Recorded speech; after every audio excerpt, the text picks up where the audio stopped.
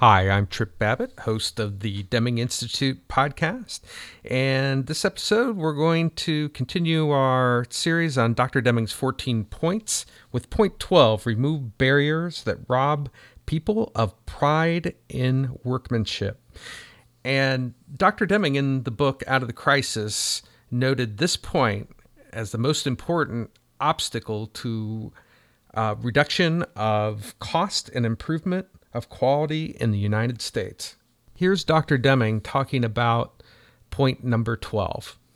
A woman said to me, our work is so difficult when there are only 7 of us at our station. Requires 9 to do the work. Where are the other 2? I knew the answer.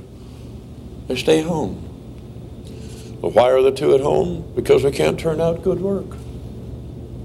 That's why. So they stay home. They don't feel important. Absenteeism is there because people don't feel important. Matter of leadership.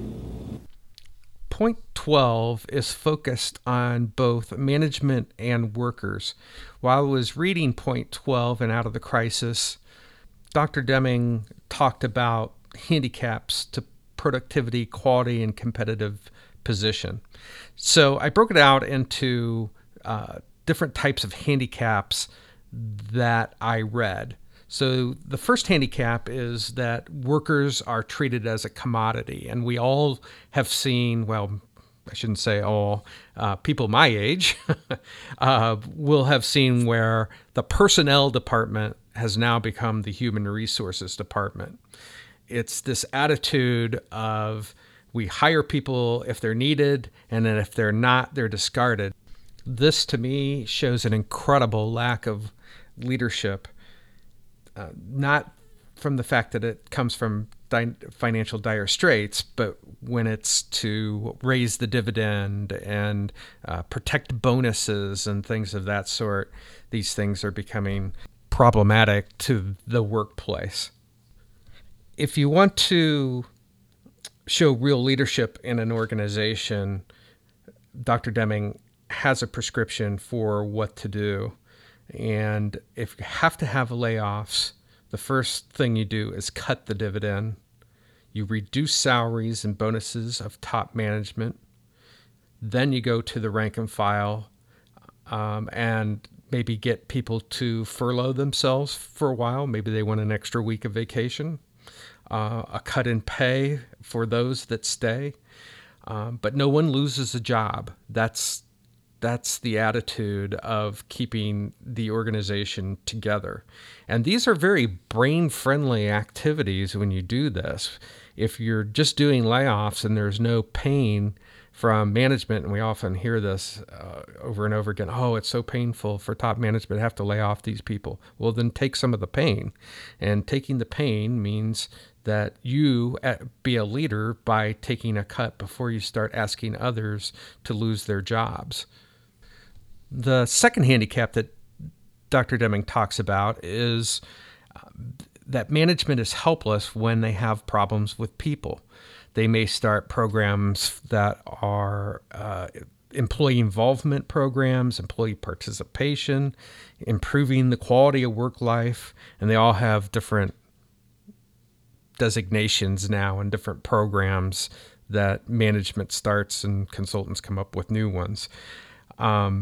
But the real problem is typically, and the problem I've seen in most organizations, the management doesn't really take any action on the feedback. They get it, and then, well, we got the feedback. We all feel better now. We know what we should be doing, but we've got other problems, and we'll move on to those. The third handicap is kind of a potpourri of different things that, and some of them we've already talked about, but problems with inspection, which is point number 3 of Dr. Deming's 14 points, training, equipment, quotas we talked about in point number 10, communication, and then the last one is performance appraisal. And Dr. Deming talks about performance appraisal. Let's listen to what he says about them. The annual appraisal will have to be supplanted by leadership. The job of a leader is to help people. You must be able to know by calculation or otherwise, who of his people is in need of individual attention. Now, I've read all types of books recently about performance appraisals, and a lot of the prescriptions for performance appraisals are improving them. 360-degree feedback, more often, having performance appraisals done more often. But the real answer, and even in some of the interviews I've done in my new podcast I put together called Mind Your Noodles and looking at neuroscience, suggests that this hits at this sense of fairness that all people have.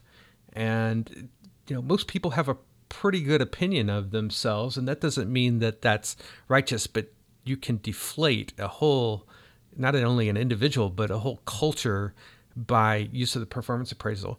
Now, organizations that I've worked with have told me, well, performance appraisals work great for us. And my question to them, as it is to you, is, have you ever tried not doing them? What is the reaction? How would you go about putting that in place? Because if performance appraisals are so great, it doesn't take much to go online and not only find people that are trying to improve them, but secondly, people complaining about them on forums where employees get together and talk about things that they don't like. So there are brain-friendly reasons for you to get rid of performance appraisals, and almost every neuroscience application I've seen and the people I've interviewed has suggested that performance appraisals really provide nothing useful to help make a brain-friendly organization. The last one is a pet peeve of mine. If you're going to be in management, the first thing you have to do is you got to know the job. And the biggest complaint that I get in organizations is my manager does not understand the work.